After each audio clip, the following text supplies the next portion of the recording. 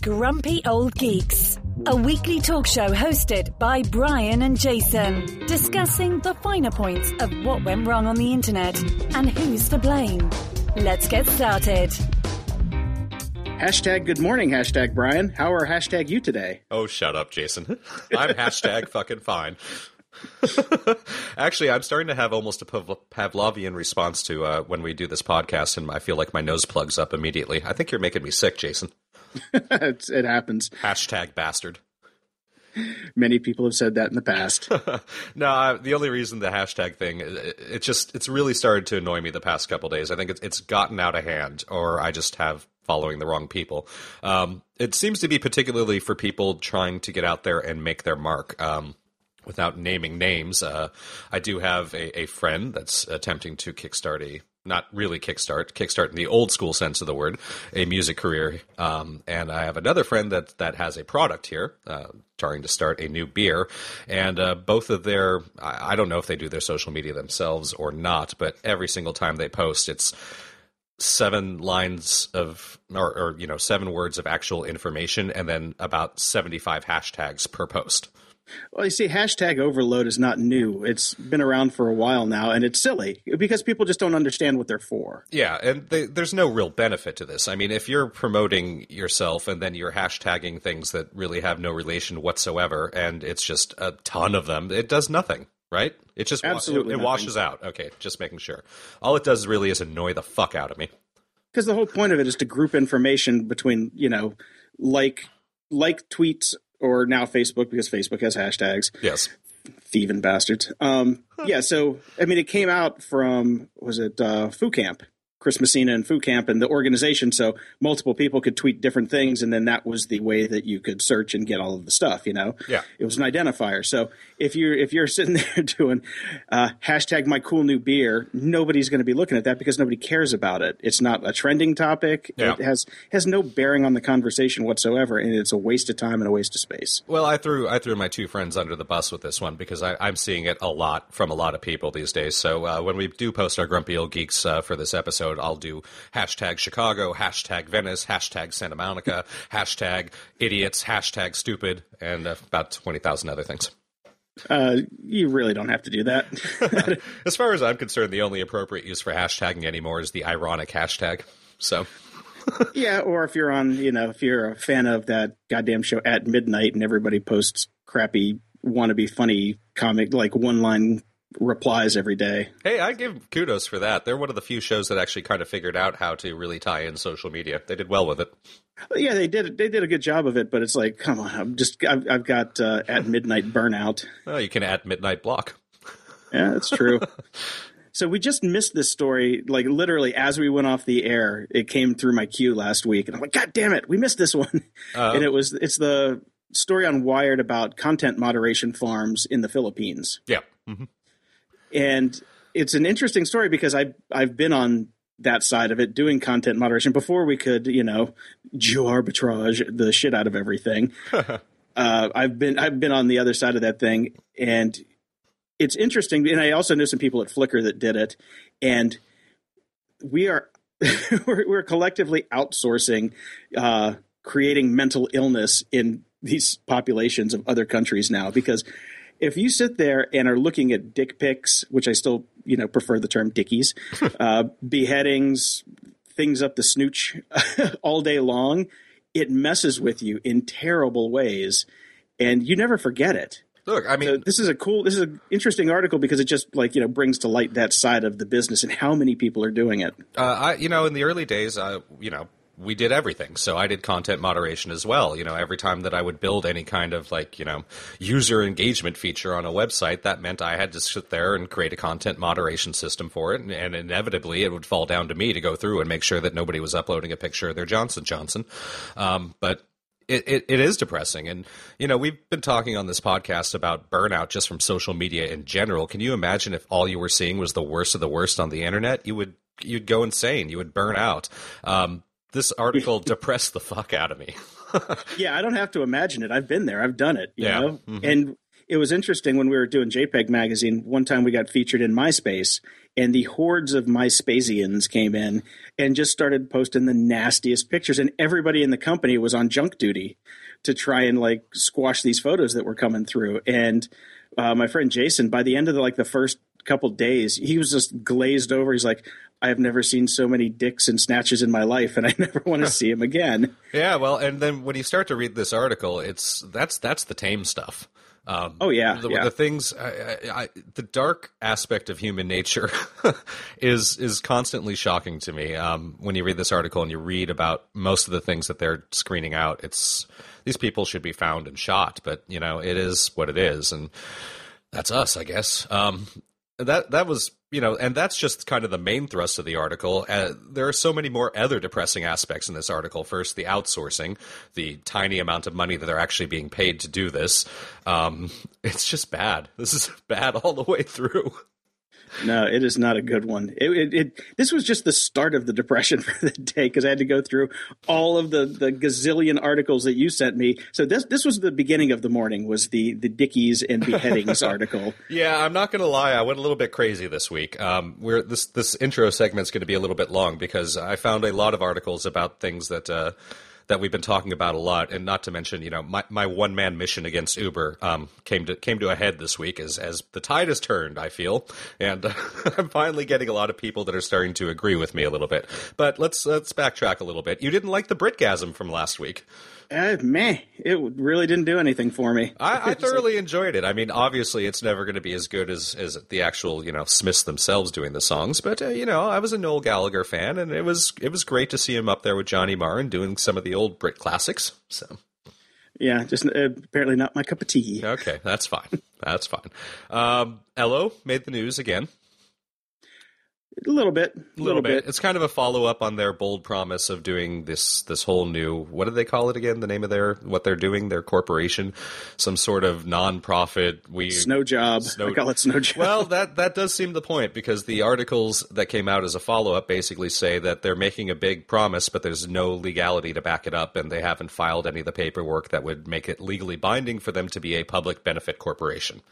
Yeah, Jeff Roberts over on Giga Ohm did a really nice recap saying that, okay, this is great what they're saying, but it has no teeth. A public benefit corporation really is not a whole lot of stuff behind it. I mean, yes, you can have shareholder lawsuits. If the shareholders, if you have to have 2% of the actual stock to be able to file a shareholder lawsuit against them. So if all of the people that own the stock are for selling stuff, then, you're kind of screwed. They did have an interesting suggestion that maybe we could take, or the Ello, not we, Ello could take 2% of their stock and put it into a public trust who could then keep an eye on them.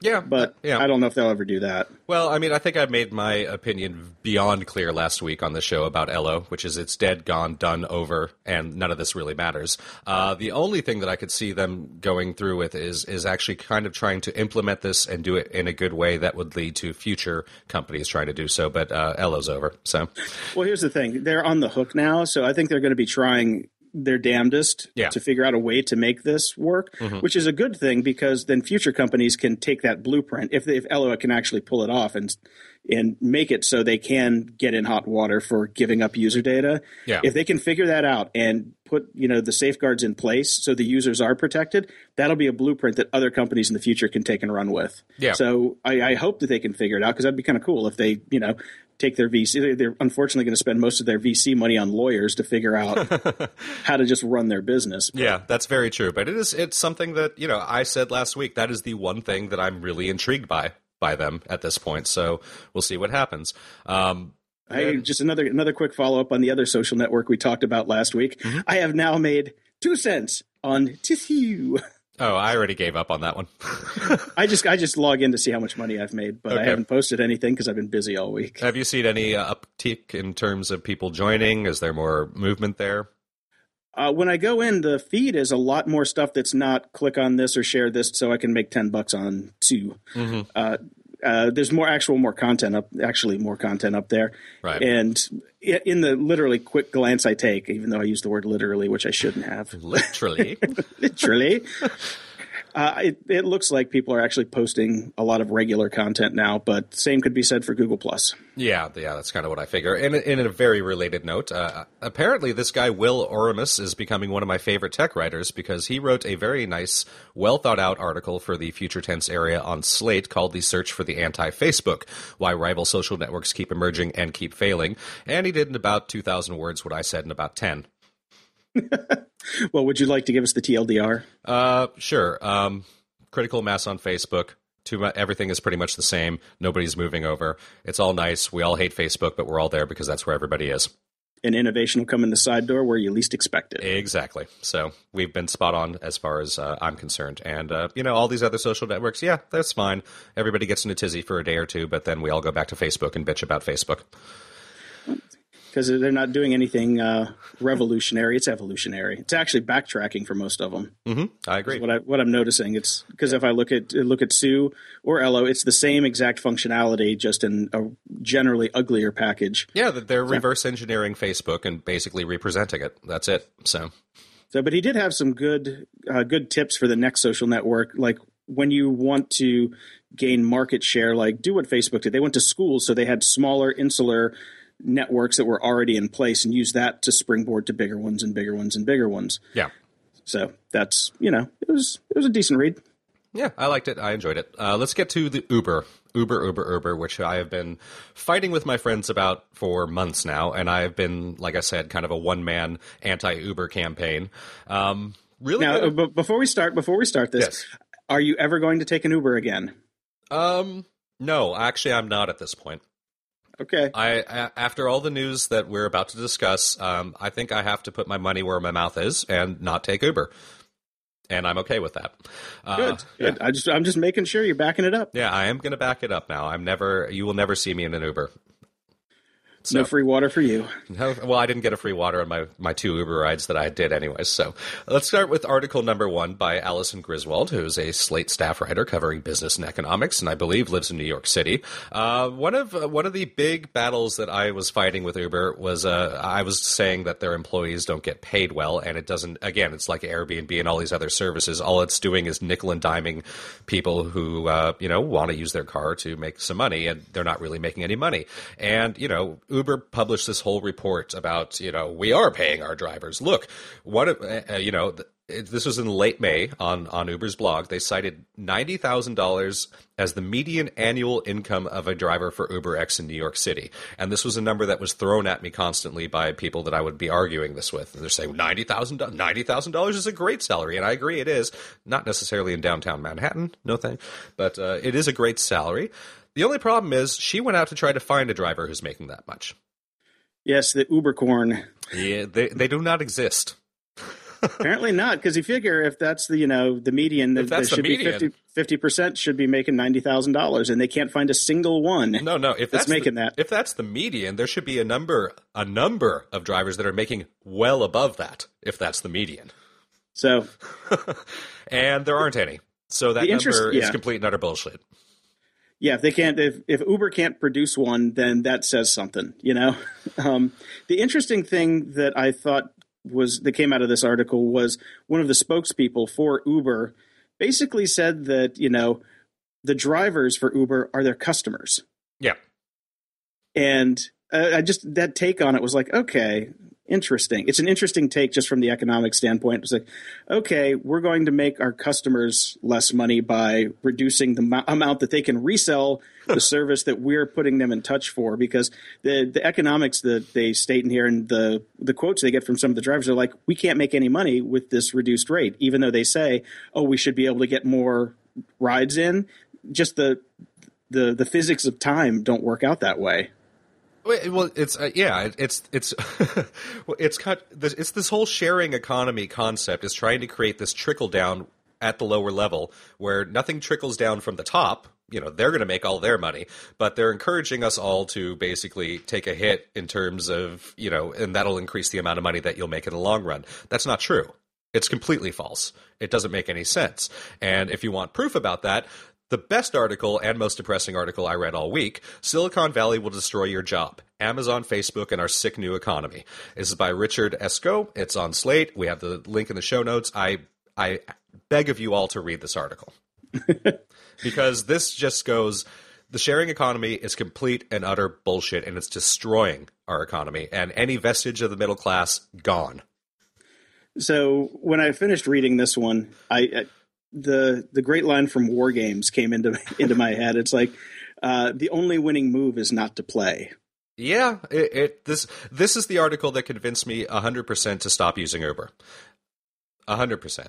Now, what about Amazon or the other ones that he rails off in here? I have issues with Amazon. I do. I don't know how to stop using them, except to not play, and that's a problem because we have to play. Why? Why do you have to play? What does Amazon have that you can't find anywhere else by just getting in the car and going to buy it? We are running very short of bookstores. And in fact, some authors are starting to only publish digitally because they can't get a deal anymore. No, I agree with that. Books are what they started out as. But do you really need to have a subscription for toilet paper come to your house every week? Well, no, I don't do that anyways. I don't. So I haven't moved and off-shifted my entire life to Amazon. There are some things that I do get on Amazon that are convenient, which I'm going to have to start thinking about and just go, maybe I can suck it up and wait and go to the store and not have it just delivered to my door because I don't agree with their policies. That's a really good point. Now, one thing that I didn't even realize, and I just started to think about this week, is that I need to put my money where my mouth is in a number of different ways. Because one of the things that I'm railing about Uber is it's, my friends will say, but it's so convenient. And I say, but you're screwing yourself in the long term because this is really bad for economy. There's no difference between Uber and Spotify. Spotify, we talk about the music industry a lot on this show, and we've talked about how the Spotify and other streaming medias are not paying artists anywhere near what they used to be paid, or anywhere near for them to make a decent living, even if they're massive. They're just not making enough money from Spotify or streaming services. I'm just going to say Spotify because whatever. It's the one I have, and I pay for. I pay $9.95 for it a month. So much like my friends who say that Uber is convenient, Spotify is very convenient, but I know that I'm paying into a system that cannot hold and is bad in the long term. So I need to start putting my money where my mouth is and going back and buying the music instead of just paying for the streaming, because we already know Spotify is charging so little they can't even pay their own bills, much less pay the artist. This is non-sustainable. It comes into the whole VC will figure out how to make money later model, which I hate. Well, yeah, I know. That's what I'm saying. Yeah. It all comes back to the same thing. It's like, oh, here's a bunch of money. We'll figure out how to make money later, or we'll flip it and sell it to somebody else. Yeah. The flip and sell model. But I don't know enough about the history of Spotify to tag that label on them. But it just feels like it's one of those services that started with the same type of manifesto. It's like, okay, we've got VC, we'll figure it out as we go. Well, what Spotify managed to do is, because they started in, I think Sweden, one of the Nordic countries. I'm sorry, I don't have that at my fingertip. But it started in a place where bandwidth was cheap and people had disposable income, and there was a culture of we're going to pay for things. So where they started, the actual subscription rate versus the we're just going to listen for free and take the ads was astronomical. Now, when they brought it here, where people are cheap, it didn't go that way. So now they're finding themselves in a financial situation that they probably didn't suspect. Yeah, they actually started in Sweden. You were correct. Yeah, that's what I thought. So, they had a very high subscription rate there that made it a profitable company that worked. I mean, still not for the artists, but whatever. But when they brought it to the rest of the world, where we were all just taking, we'll take whatever we can for free and not think about the consequences, that's when that whole model fell apart. So now they're stuck in the let's just make as much money as we possibly can and hope that it all works out in the wash, which we know it won't. Yeah, they took another round of $100 million of funding to support the U.S. launch. So they've got some money in the bank. Well, I think they burned through almost all of that. Yeah, that was in 2011. So it's all long gone. So anyway, so yeah, it comes back to sticking to your guns, putting your money where your mouth is. So I will be curious to see what you do. I know. I'm really. This has really affected me, and I just want to mention quickly one more article. It's an op-ed piece that came from Philly.com, which is kind of interesting. It's doing the rounds, particularly amongst some of my friends that are in the music industry, because they talk specifically about Spotify along with Uber. and the slow devaluation of work, which is another thing that we've talked about a lot. It's a good read. It's true. He's definitely coming from the I got hit really hard personally area of this because he is a journalist and he would look around his newsroom and realize that there's nobody there anymore. Yeah.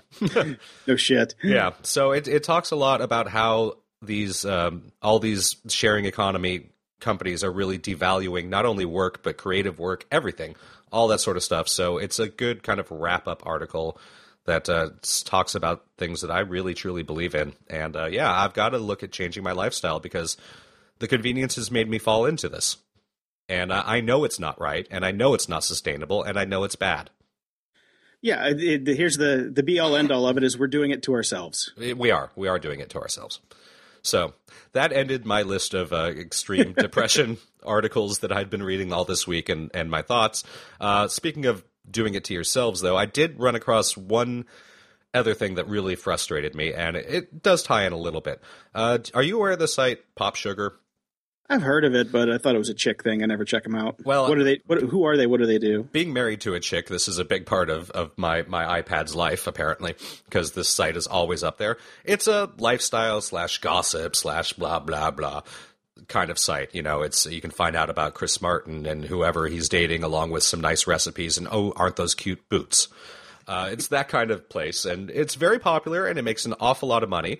And there was an article with the couple that started it, and they basically talk about how they have absolutely no work-life balance whatsoever. All they do is work 24/7. That's unsustainable. They're proud of it. Yeah, that is a bad thing to tell your employees. Honestly, we all know that it's unsustainable. People burn out, employees burn out, the quality of work turns to shit, or you just have higher turnover. People need rest. Yeah, well, we've been talking about that quite a lot, and you and I have walked the walk and lived that life. We know it doesn't work. We know you burn out. That's how you end up doing a podcast called Grumpy Old Geeks. For no money. For no money. No, I am definitely an advocate of the work-life balance, even though it is hard because we make half as much as we used to make because of all this other shit that we talk about. So exactly. Working hard for less. So then you just consume less and then you don't have any money to spend on Amazon, and then the whole system will just collapse on itself because it's eventually going to anyway. And then you'll laugh at me because you have a gun and I don't. Well, see, I mean, all of this stuff is just this is the roadmap to my slow decline into nihilism. So if you wonder why I'm so damn grumpy half the time, just read the shit that we post. So let's move on and try and find something happy.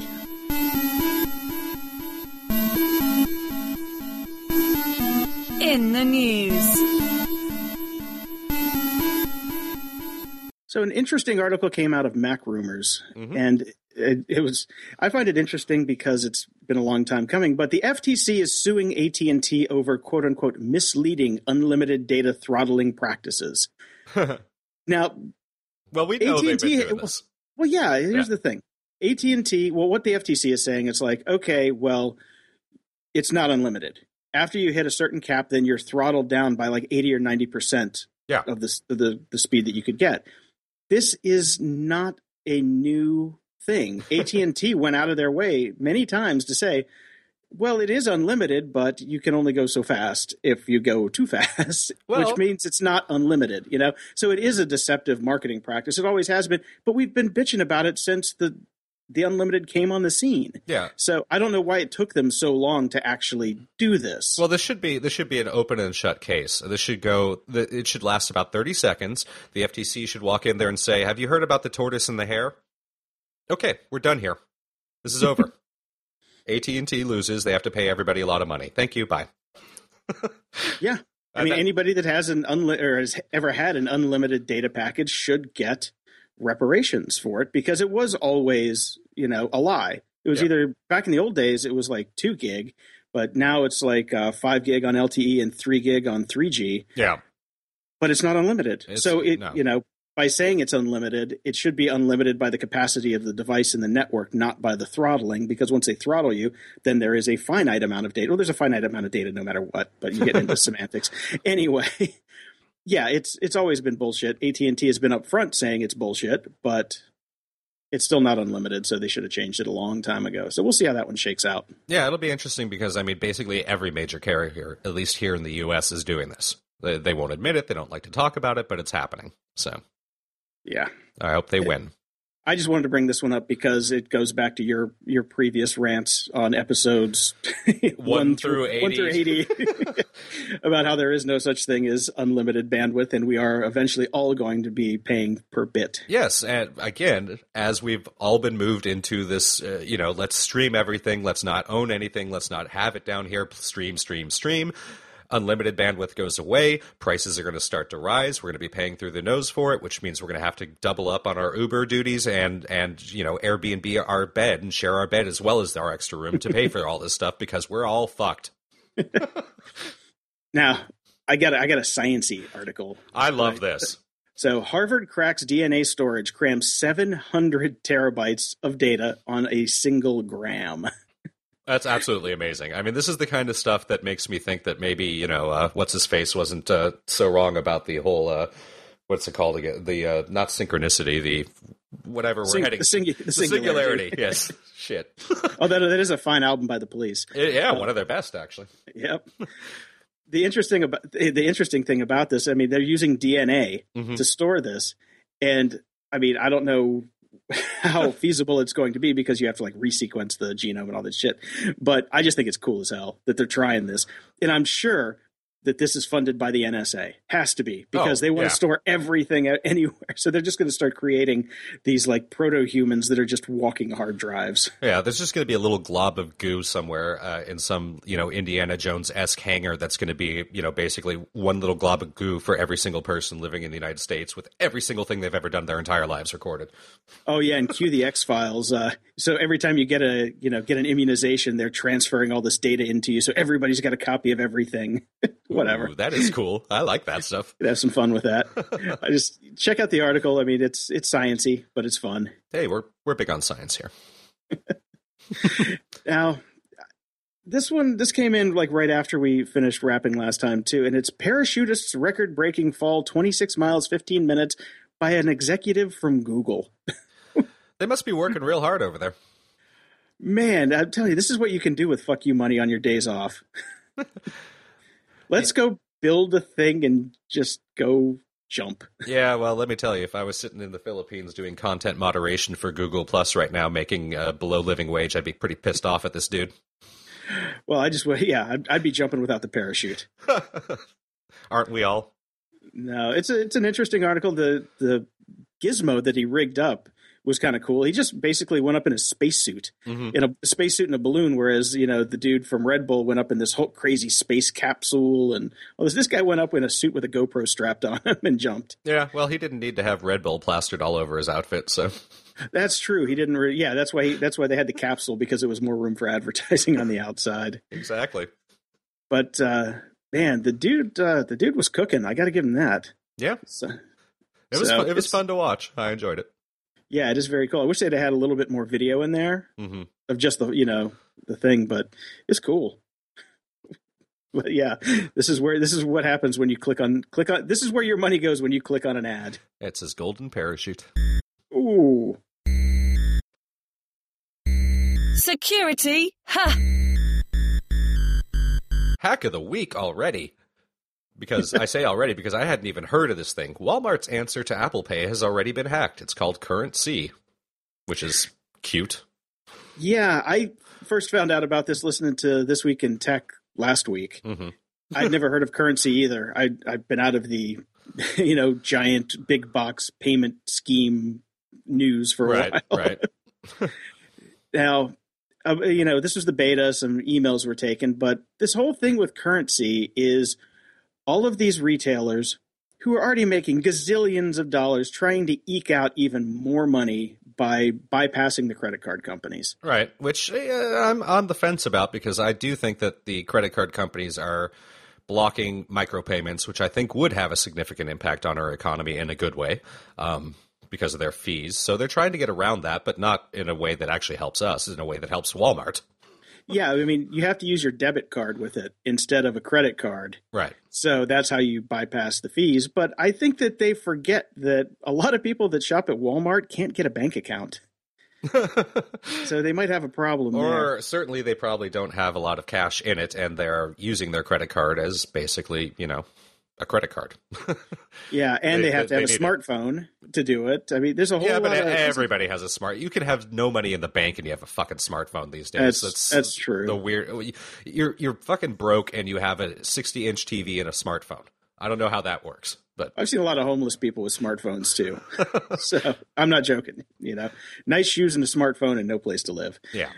Go figure. But anyway, the interesting thing about it is, for me at least, how horrible the implementation is. It uses QR codes and cameras to go back and forth to get the payment token. There's no NFC. It's all with cameras and QR codes. Well, let's face it. If we were going to go to Walmart to come up with something, it would be the lowest tech solution, wouldn't it?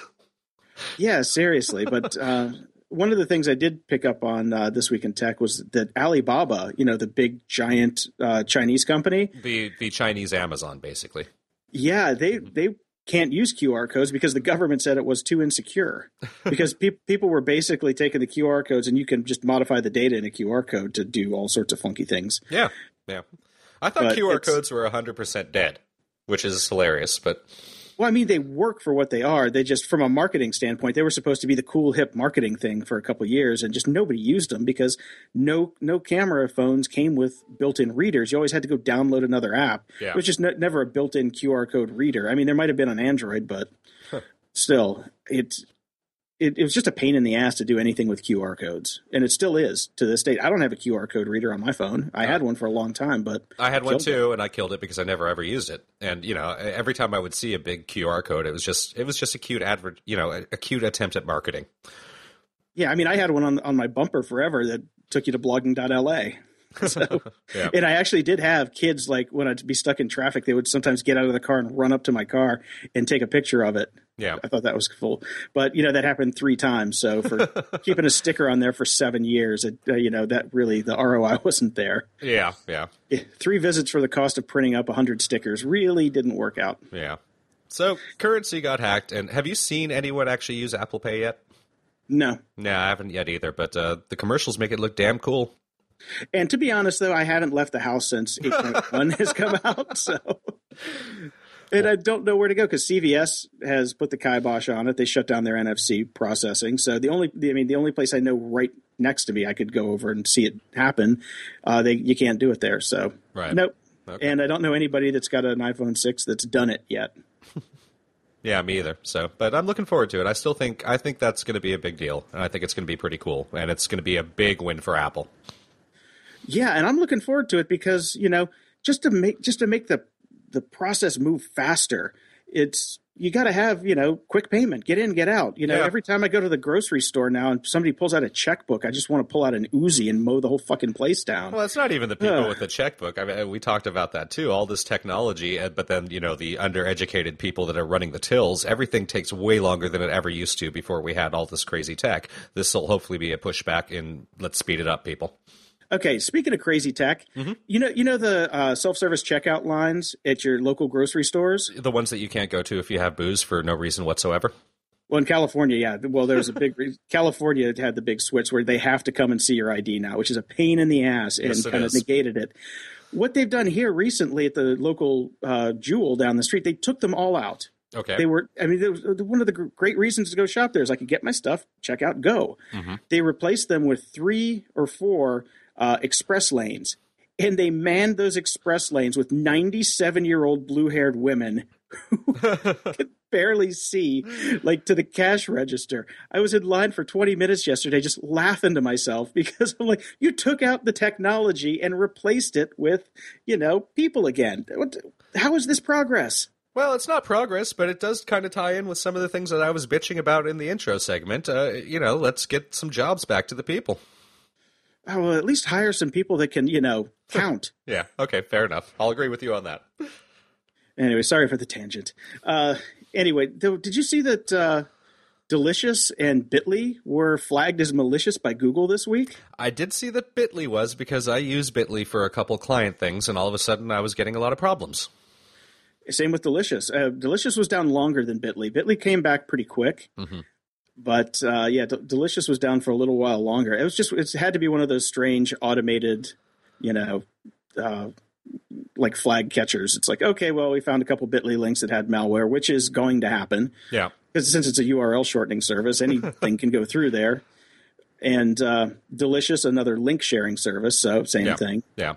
Well, and the Google Net catches things which aren't necessarily bad quite often. I've had issues with a couple of my client sites in the past where they were flagged as being whatever, and then I would pour through the site, see that there was absolutely nothing wrong, resubmit, and then they'd go, oops, sorry. Yeah, I've had a couple of them, though, that when your WordPress site gets hacked. Yeah. And I say when, not if. Yeah, when. When there are a couple different services that will blacklist you, and then people like Facebook and Google check against those services. Like the one that causes me the biggest problems is fucking McAfee. The McAfee setup. I had a blog get listed for a client, and everybody else took it off the same day. I'm like, okay, we found it, we killed it. Yeah. McAfee, we've been on the phone with them like 5 or 6 times, sent tons of emails, even offered to pay to get their strong arm service to get it up there, and we still can't get it off of there. Yeah. Yeah. And the trickle down is, okay, now nobody can share any of the articles that are on that blog on Facebook, right. Which who cares anyway? But still, it's from my perspective in client services, I need to make the client happy, and these people just they have this automated system that you can't get out of. Yeah. Well, even if you're blackmailing me, let me pay you, and they wouldn't even do that. They apparently just really fucking hate that site. I don't know. Oh well. What are you going to do? Nothing. Absolutely nothing. You apologize to the client and then move about your business. Yep, exactly. So there was an article in Wired about Laura Poitras, because she made the new movie Citizen 4, and the crypto tools that made the film possible. Mm-hmm.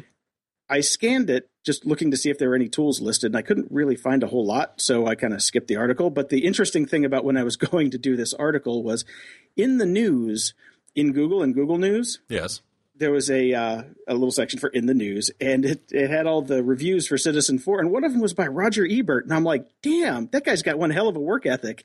He's still doing movie reviews from beyond the grave. Yeah, that's you'd think they probably would have. They should probably change the author to RogerEbert.com, so it's just going to the site rather than he actually wrote it. Yeah, because the actual review is written by Godfrey Cheshire, and he gives it a 4-star. That's good. But yeah, it threw me off. I'm like, wait a minute, that's not right. Very funny. Man. So another article I found on Business Insider was how the Pirate Bay arranges its servers so they can't basically be found. Mm-hmm. And they've done a pretty cool job with it. It's all through proxies, and they have no physical hardware anymore. Everything is just spun up instances on cloud computing services, so like EC2 or Rackspace or Linode, things like that. So they're all distributed around the world. They've got their web servers here, they got the database servers over here, and proxy servers, load balancers. Everything is somewhere else. Right. Which is the way to go. So remember a little while back when you, me, and friend of the show Bonner got in a big fight with Secret on Twitter about how they're not really a secret and there's no security there whatsoever and it's complete and utter crap? Yeah, they used industry standard email level security like Google uses. Yes, exactly. So, they are not secret. There's a really great article on VentureBeat about how Whisper, Secret, and Snapchat leaks show that fake privacy is almost worse than no privacy at all. And I agree with that because these companies are selling themselves as being private apps and, they're not. And people trust them and do stupid things that they will then muchly regret. So The Guardian actually revealed that the anonymous social feed Whisper is collecting user locations based on geolocation and IP addresses, so that it's not that anonymous there. We know Secret is screwed up, and even their response to it is basically to outsource their bugs. So they have a bug bounty program, so they've given up on security and said, hey, if you find it, we'll fix it. Well, the bug bounty program for any company is a good idea, just to let people make some money off of the bugs. If they find them, send them in and, get paid, and then we fix them. That's a fine program, and it goes on with everybody. Everybody's got a bug bounty program that's worth their salt. Okay, fair enough. So that's not a bad thing. Yeah. Whisper, on the other hand, comes back to our original article where they outsource all of their dick pic looking. Yes. So this is just a big, long article about how all these apps are complete and utter crap. And in the midst of all that, Facebook decides to launch an app that does the same thing. I know. Facebook Rooms. What the hell? I don't really know. I mean, obviously, this is a good move on their part in terms of people don't trust Facebook and are concerned about privacy issues with Facebook. So let's release an app that lets you be completely anonymous to talk about different topics. Okay, fine. I get that. But is it really?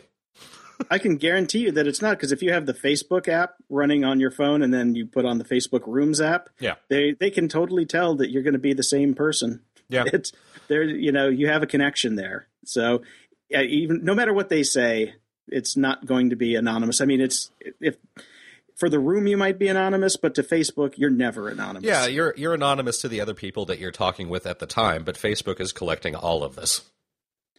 So don't believe that you're anonymous. You never are. If you could truly be anonymous, then we would never catch members of Anonymous, which we catch all the damn time. That is very true. And then another story came out, and actually a friend of the show, Tara, is the one that cued me off to this. I saw her talking about it on Twitter. Basically, almost all the mobile carriers here in the U.S., if you're out and about browsing the web through their connection, not through Wi-Fi, they don't do it then, they are tracking you.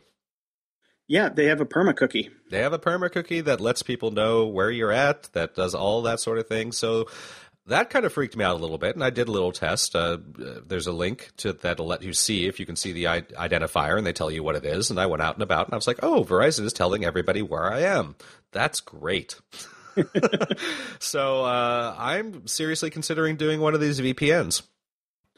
Okay. Now, the VPN stuff... I knew you would have a thought on this. That's why I dropped it. Well, I do, because I use one. I use one every day. Okay. This Fruit VPN, which is kind of the new kid on the block, it looks like they've added some more stuff to their page now. But before that, I couldn't find any information on who they are. Right. And they're at version .1, which always is never a good idea to use a .1. And, I just would kind of like to know a little bit more about who's behind it, because, honestly, could be the NSA. Who knows? That's defeating the entire purpose, yes. Exactly. But look, again, this is one of those things where you'll disagree with me completely. I think that there's no way to get around the NSA anyways. I'm more concerned about the corporations. The government's going to do what the government's going to do, and they're probably going to beat anything that we use anyways. I just don't want Walmart to know everything.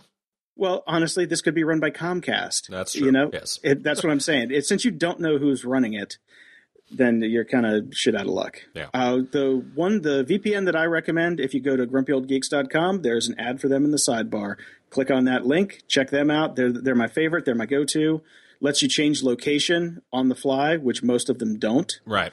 So I can pick, let me see here. I've got like 8 in the U.S., a couple UK, Switzerland, Netherlands, Canada, Germany, France, Sweden, Romania, Hong Kong, and Israel. So I can be anywhere. All right, I got to get on that. I'm behind the curve on this. It costs like $25 a year. There's no reason not to. Yeah. And you can set it up on 5 devices. So your phone and your tablet. So when you go to Starbucks, whip up your tablet, connect the VPN. You're safe. So you can check your email at Starbucks without getting fisted by a hacker. Done and done. At the library. I finished the Milkweed Triptych by Ian Tregillis last week. Didn't really talk about it last week because we didn't do an At the Library section. The third in the series is called Necessary Evil. I really enjoyed it. As I mentioned, I really enjoyed the whole series. I can't recommend it enough to anyone that's kind of into alternative history. He went to the old standby of time travel to kind of wrap things up, but he did it in a decent way, so I didn't mind it so much, unlike Star Trek Episode 4. Okay. After that, I had read another recommendation from a friend. I'd never read The Eiger Sanction by Trevanian, nor had I ever seen the movie. So I went into it as kind of like, all right, let's give this a shot. It's completely out of the usual wheelhouse of things that I read, as it's kind of it's almost a tongue-in-cheeky James Bond sort of thing. It was a good enough read, but it is so of its time, particularly given all the news stories going on right now, Gamergate, Xi'an, all this sort of stuff about, misogyny and whatever. The casual racism and misogyny in this book, because it was written in the 70s, is unbelievable and almost hard to get past. Beyond that, it was pretty interesting and exciting. Okay. But That's a good caveat emptor there. If you don't mind misogyny, racism, and anything else you probably hate, then pick up this book. It's pretty good. well, again, it's an interesting commentary on the times because he wasn't being too crazy. That is how people talked and kind of act back then, and it is insane. It was like there are a few chapters that I was reading, and I was like, you can't fucking say that." Well, not anymore. No, not anymore. But so there you go. I might try another one of his books just because I think he's a really good writer, but I don't know if I'm going to be able to get past the just complete, 70s-ish of it. So, speaking of the 70s, I ran across a great article on Salon. Actually, this was almost a week and a half ago now. There's a never-before-published Isaac Asimov essay that talks about how he feels that creativity comes about. And I thought it was a really good read and really interesting. And he was pretty ahead of his time, as with most things, even with this, where he talked about the need to have kind of isolation for creativity, which is something we've completely lost in this culture. We are never isolated anymore. And he talked a lot about how, there's a perfect number of people to have around and a mindset if you're going to do kind of group thinking and all that sort of stuff. I thought it was a great article. Yeah, it's in my Instapaper queue. I'll get to it at some point. Okay, there you go. I'm looking forward to it. Yeah, it's Asimov was always one of those big brains. He was so far ahead of his time in so many things, and to have his thoughts on writing is kind of interesting, or creativity in general, really. No, definitely. So I started off reading The Devil in the White City, Murder, Magic, and Madness at the Fair That Changed America. It's kind of a murder mystery, like true story murder mystery about the building of the 1893 World's Fair in Chicago, plus this serial killer who was killing a bunch of people. I got about halfway through it. I was loving it, but unfortunately, William Gibson came out with a new book, so I had to drop it and go get that right away. So I saw that he had a new book because there was a few articles that he's got doing the rounds, the promo rounds, and I was like, I bet Jason's already read this. Well, here's the thing. I saw a tweet saying, dear people who are writing reviews about this book, stop giving away the plot. Because there's something that happens midway through the book that kind of changes, apparently. I haven't gotten there yet. I'm halfway through because I was spent all my time reading all your damn Uber articles. Or I'd have been finished by now. So far, like I said, I'm about halfway at this point. Unbelievably cool. It is an awesome book. I'm not going to spoil any of it. I'm not going to say a damn thing about what it is because it's like nothing he's written before. Really? It is so good. I'm loving every second of it. But is it like nothing he's ever written before, like when Neil Stephenson went off on that crazy tangent and wrote those gigantically long books that I could never slog my way through because it was all about like alchemists in the 14th century instead of being sci-fi? Oh, the Baroque cycle. God, I hate those things. I read them all, believe it or not, and it took forever. And they, when I was done, I was happy that I had read them, but never again. Yeah, I get No, this is a normal sized book, and it moves really well. I just can't tell you anything about it. Okay, because I don't want to ruin it. Fair because enough. as it goes through, there's just so much that's happening. That's like, damn, that's neat. Oh wow, that's cool. There's many an oh shit, that's neat moment. Well, maybe we'll do a spoiler cast because, if Gibson puts it out, I read it. So I'll be reading it shortly. And once we're both done, maybe we'll have a little spoiler cast and talk about it. Okay, sounds good. Yeah, get on it right away because since people are posting reviews, they're going to be giving stuff away. I'm on it. Software, apps, and gadgets. I have never had a Kindle. I have the Kindle app, and I read on my iPad Mini for the most part when I'm reading ebooks. Actually, funnily enough, a book I'll talk about next week due to various vague publishing weirdness. I couldn't get through Amazon for the Kindle app, so I actually read it on the Apple ebook app, or whatever the hell it's called. iBooks. iBooks, yes, the iBook app. And they do something a little funky, which well, let me preface this with the book is actually the kind of autobiography of David J. from the band Bauhaus, which is a goth band. As I was reading the book during the day, as the sun was starting to set, the Apple iBooks app switched over to night setting, which is it inverts the text, so it was black background, white text. And I thought it was, for a moment there, I was like, is this a feature of the book? Is this just the goth reading chapter? Like as he starts to talk about Bauhaus, it flipped over in colors. So that was just a little funny thing that happened. Interesting. Anyways, I've never had a Kindle. People I know swear by them and say that it's a much better way to read. And apparently they've put out a new version called the Kindle Voyage, which Farad Manjoo, a tech writer that I've followed for a long time, and I actually put a lot of stock into what he thinks. He thinks that this is the best e-reader that has ever been invented, and to hell with hardcovers. Okay, here's the deal. I've had probably 6 Kindles at this point. I bought the first Kindle the day it came out. I watched the Bezos thing, and I bought the big white one with the the built-in 3G radio in it. Yeah, loved it. I loved it just because I'm an ebook nerd. I used to have a Rocket ebook reader back in the day. I've always been on the cutting edge tech. I know of ebook readers. You even made me get the Oyster app too. Yeah, I read a bunch of stuff from there still. So the thing about the Kindles are they were expensive in the beginning, and then they kept getting cheaper and cheaper and cheaper. And I've still got one. I use it pretty often. I don't have one of the Paperwhite ones though, because the first Paperwhites, there were some issues with the backlighting and stuff that my friends had said, and so I waited to see what the next gen was going to be like. And this is the one that I probably would buy, except for the fact that it's $200. Is that too expensive? Yes. Okay. For me, for $200 when I do have, I've got an iPhone, I've got a Kindle, and I've got an iPad, and also I read Kindle books on my laptop because it's easier to annotate them. Right. So it's $199 if you get the basic Wi-Fi version with ads. To dump the ads, it's $219, and if you want to get the full shebang, it's $289. So that's Wi-Fi, 3G, and no ads. It's $289. Right. That's a lot. That's a lot of books, dude. Now, why would you need 3G? Because then you can just get books wherever you're at. It just has the built-in radio and always just downloads the book straight from Amazon. Yeah, that just seems so you like you can shop and buy on your phone. Seems like a silly expense, but you could do that anyways. You could buy from Amazon on your cell phone and then just send it to your device through whatever. Anyways, well, here's the deal: in the old days, you couldn't do that. Yeah, right. When the Kindle first came out, you could not pair, you could not have your phone broadcast a Wi-Fi signal. It was magic. Yeah. I'd be sitting at an airport right before I got on the plane, and I would go to the store and I would buy a book, and it would be on my Kindle right when I got on the plane. That was magic. Yeah.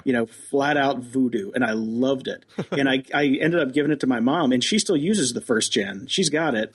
And and the 3G still works on it. And right. That's what she loves about it. I tried to give her one of my Wi-Fi ones. She's like, can I get a book when I'm anywhere? I'm like, no, you got to be on Wi-Fi. She's like, I don't want that. Right. Gotcha.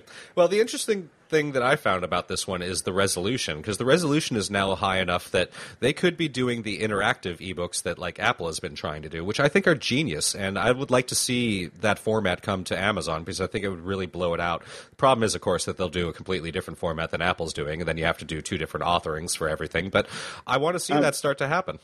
Yeah, it's not going to happen on this. It's not going to happen on a Kindle. Because it's e-ink technology, right? Which is basically very small balls that are black on white one side and white on the other, and they change. That's why you get like that page flip animation. Yeah, because they're literally wiping the screen and then flipping it over. It's like an Etch-a-Sketch. I was about to say, really fast Etch-a-Sketch. It's a super cool Etch-a-Sketch. Gotcha. But that's why the battery life is so high, because once you set a page, then it's not pulling any power. Gotcha. It just sits there. It's not a true screen. Gotcha. And I mean, now it pulls more power because it's got front lighting on it, so you can actually see it in the dark. All the Kindles I have, they've never had any type of lighting, so you actually have to keep the light on in your bedroom while you're reading the book, right. Just like you would have to do with a paper book. Yeah. I mean, I would like to get one of these, but I'm not going to pay that kind of money for it. Even Wi-Fi only without is $220. The resolution doesn't do anything for me because I got an iPad. I've got an iPad Air, which has the most beautiful display in the world. So. Gotcha. It makes me sad because I would really like to get one. If it was $79 like the other ones, I'd be on it, no problem. I'd sell my old one, get this one, because I do love the reading on a Kindle is a really nice experience because there is no light involved. It's right. Just like reading on a page. Well, I'm sure the price will drop in a year. Yeah, if they go along with the Fire Phone model, they'll be giving them away for free. So I have an app this week. Oh boy! Believe it or not, and I have a game. Oh boy! Well, it's a freebie, with in-app purchase, of course. But of course, do you remember the old Train Yard games that were out like a year or two ago? where you'd you'd have trains that you'd have to get to one spot or the other, and you'd have to lay track, and so they didn't run into each other type of thing? No. I reviewed one on the show a while back, but this was a new take on it where you're running delivery trucks and you have to pick up cargo and get them to the factories. You got to remember with this sort of stuff that you're talking to a guy who, when he heard about Gamergate, first thought it had something to do with, like, football. Yeah. You're a bad nerd. Just in the one area. I'm good everywhere else. So it's a really good, just brain puzzle game. Right. You have a route, you set the routes, and then you hit play and try to make your trucks work. And they've got bridges and switches and all this kind of stuff. I'm having a blast with it. I'm almost done with it, though, sadly. So, but for free, it's a great 2-minute game where you can sit there and play around and come back to it later. Nice. I think I've done 120 levels so far, and it's great. I've only used the hints twice, and that's just because I had to go somewhere, and I'm like, I want to get this level done. Give me a hint. So yeah, if you want just a quick, free, fun app, go for that one. RGB Express.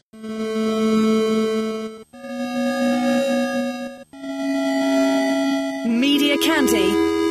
I had talked about Freakonomics Radio a little while back, and as Jason rightly pointed out, it's kind of, nicely packaged NPR-style versions of the stories in their books for the most part. They did do some follow-ups and some original stuff, which made it interesting enough. But they have now debuted a new, basically, game show, which called Tell Me Something I Don't Know, and I really enjoyed it. I really enjoyed it, too. I thought it was a great little spinoff. I wonder if they're just going to turn this into its own podcast, which would be nice. I think they should, yeah. So the thing that I loved about this the most is Malcolm Gladwell is on the panel. Mm-hmm. And spoiler alert, if you don't want to hear how this ends, skip ahead about 60 seconds. Wait. Okay, so Gladwell's on the panel, and the best part about this whole thing is he gets called out for basically making up a story about when focaccia was invented and just totally outright made it up. I'm like, okay, well, hey, at least he's consistent. He is. So I thought that was pretty fun. Yeah, it was definitely very funny. Gladwell was a good choice to have on there, and that was hilarious. But I'd like to see this become a regular thing, and I hope it does well, because I really, really did enjoy it. There's a whole list of these kind of up your own ass, you're a smarty boy game shows that NPR and various people have produced. And listening to this actually reminded me of two of the other ones that I've always really enjoyed and kind of went by the wayside for a couple years now. I haven't listened to either one of them. Luckily, there is a podcast for one of them from NPR. It's called Wait, Wait, Don't Tell Me.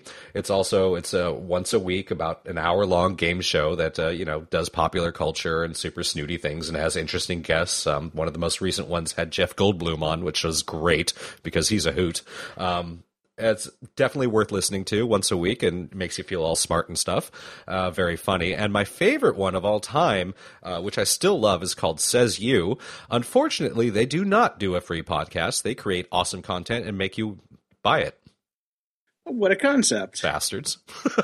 To be completely fair, I did go back and I bought the entire last season, and I'm working my way through them, and I love this show. This is actually my favorite of all of them. The tagline is a radio game show of bluff and bluster, words and whimsy. And it is that, and if you want to be cool and you're having people around, I would never play this because people will just make fun of you, because this is definitely, professorial type education / humor. Okay, I'll definitely have to check that out. That reminds me, too, speaking of paying for stuff, I bought the entire back catalog of Dan Carlin's Hardcore History. Did you? And I'd completely forgotten about it. Now I have to put it on my iPhone. Oops. Yeah, I'm definitely, I'm still up there with Dan Carlin. I have not gone back to go buy his entire catalog, but I will at some point. The problem is I'm still trying to catch up on just listening to the free ones that are out there. Yeah, it was one of those things where I just wanted to support him because the show is so good. So I just went and spent $100 on everything that he's ever made. Yeah, there you go. Listicle time. Ooh, bring it on. Well, we love a good listicle. This came out about, I think I'd mentioned that the Geeks and Beats podcast a few weeks ago that I listen to regularly because it's basically a sister show of ours almost. They've got one guy that's in the music industry and one guy that's in the tech industry, and they do a podcast. So it's pretty good. They ran across supposedly a list of the greatest albums of all time according to Ranker.com. That would be the 100 greatest, because since it is a listicle. Sorry, the 100 greatest albums of all time. And, I'm a music geek, so I had to go check this out and figure out how many. And they make it, how many I actually have, and they make it convenient because you can click on the albums as you go through the list, and then they'll give you a total at the end. I had 75 of the 100 of all time. My main problem with this is, as we've discussed in the podcast before, I'm very late to the game with Led Zeppelin. And there's an awful lot of Led Zeppelin albums in here. Well, I would like to point out that my biggest problem with listicles is that a lot of times they say one number and then it's another. So this is the 100 greatest albums of all time, and there's 101. I did notice that. That was interesting. And there's no text about why that one extra album got on there. Yes. And honestly, for the site, I don't want to rag on them too much. I'm just going to rag on you because the actual title is the greatest albums of all time. Okay. It is not the greatest 100. You put that in by yourself. So that just makes my entire point totally moot. Well, actually, the original link from Geeks and Beats, which was because we have had many an argument about correct sourcing, did say the title of that was 100 greatest albums of all time. And then I actually went to the original source, which has a different title, and put that link in. So I screwed up by mixing and matching title and link. But I didn't want to have, an incorrect source. Okay. Just saying. Yes. Even on ranker.com, which is I think where it came from, it just has the greatest. But anyway, moving on. And finally, because it's Halloween, and I actually should have probably Google searched this, there's a new Marilyn Manson track. I have a feeling that his releases have tended to cluster around this particular holiday over the years, but I have no facts to actually back that up at the moment. Somebody can do some research on that and let us know. There is a new track. It came out, I believe, 2 days ago, so just in time for Halloween. Third day of a 7-day binge. It is not bad. It's almost kind of, a step forward for him in terms of music, as it's not all just boomy, scary. There's some almost David Bowie-esque kind of arrangements done to it. So it's enjoyable, and it's always nice to have something out there that's dark and sleazy, because basically the only other thing we get is Taylor Swift anymore. Yeah, I'll check it out. I've hit or miss with Marilyn Manson. I think Mechanical Animals was my favorite one that he put out, and most of the stuff I can just leave. But, I like me some dark, broody music, so I'll give it a shot. Yeah, I've always felt that there's one or two tracks on every album he puts out that's pretty good, but the rest of it, not so great. Was it Mechanical Animals? I think that was when I worked for him. I did one campaign with him. I can't remember which album it was anymore. And when I say with him, it meant with the record label, because he could never be bothered. Yeah. You obviously can't be bothered to write good music either, so. Ooh, snap. Burn!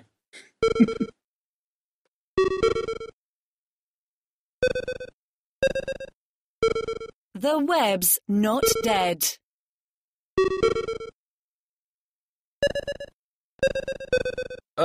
We've been somewhat Luddite on our podcast recently, railing against technology and how annoying a lot of it can be. So here's there's a link in our show notes. I urge you to click on it, and we can watch a bunch of videos of birds attacking drones. Go nature. Like Actually, some of these videos are amazing. They're really, really cool and very funny. So, yeah. Nothing wrong with nature fighting back. No, nature fighting back. And that eagle, man, he really went for it. It was some good stuff. And because it's Halloween, 10 mysterious photos that are sure to creep you out. The funny thing about this link is that you can't actually see any photos because it's a video that has photos in it with spooky music and commentary. Well, there you have it.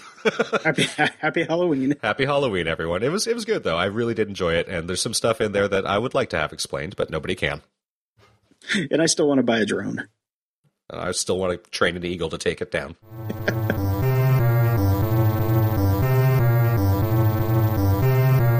Are you kidding me?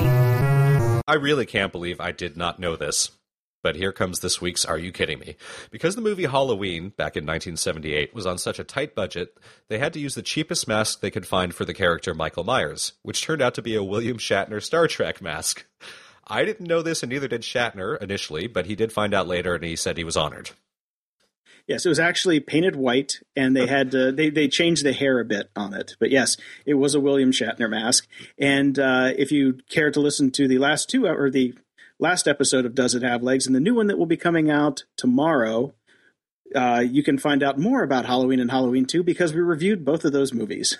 There you go. And some might say that they were actually psychic because the changes they made to the hair kind of probably match what his hair actually really looks like now. Could be. Just saying.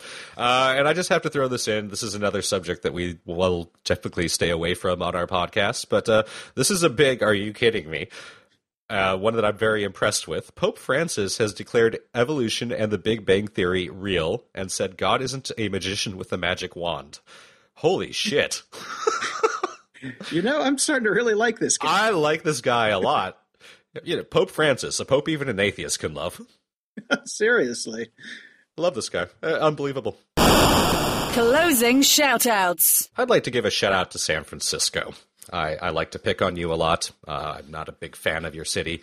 And I was supporting the Royals for the World Series, which ended last night with a San Francisco win, unfortunately.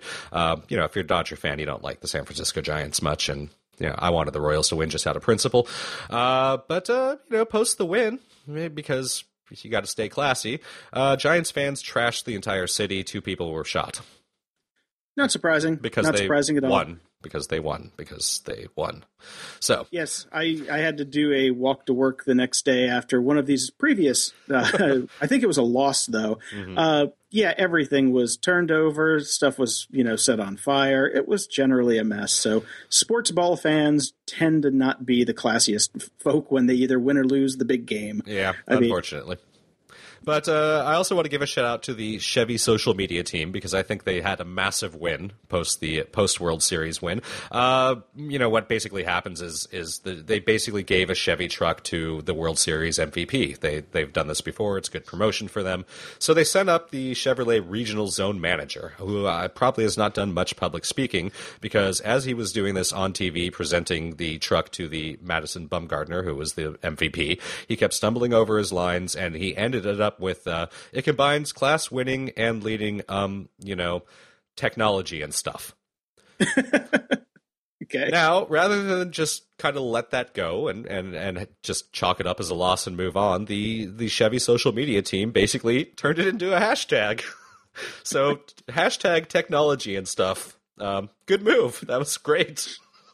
That is pretty good. Take the piss out of yourself before anybody else can. Exactly. That's the best way to get over something like that. Make fun of yourself. So well done. And to circle back, that is how you use a hashtag. Yes. There. So my only shout out this week is to Alex Blumberg, who we talked about last week, is the founder of the Startup Podcast and ex-Planet Money guy. I took his class on Creative Live on Power Your Podcast Storytelling. Because I just wanted to hear like the ins and outs of how these guys at NPR really put these stories together. Mm-hmm. Because they're just owning iTunes right now. Everything is fucking NPR this, NPR that. I'm like, Jesus Christ, give me some secrets. I don't have any secrets that will help this podcast in any way, shape, or form because we don't tell stories. No, we are not storytellers. And NPR deserves this. This is, again, going back to a recurring topic on the show. NPR invests money in their talent and in their products. So, good. Yes, and time. Lots of time, which requires the money. So anyway, if you're curious about just storytelling in general, or if you're trying to do a new type of podcast where storytelling is required, it's only $100. It's 2 full days worth of content, so it'll take you a good long time to get through it. I'm still actually not even finished yet because it's really good, though. Check it out. Link will be in the show notes. Awesome. Hashtag cool. All right, man. Hashtag see you next week. You will see me next week. And a shout out to Toronto. I'm heading out there this weekend, and I will be there through the early next week. So if there are any Torontonian grumpy old geeks out there, hit me up. See you soon.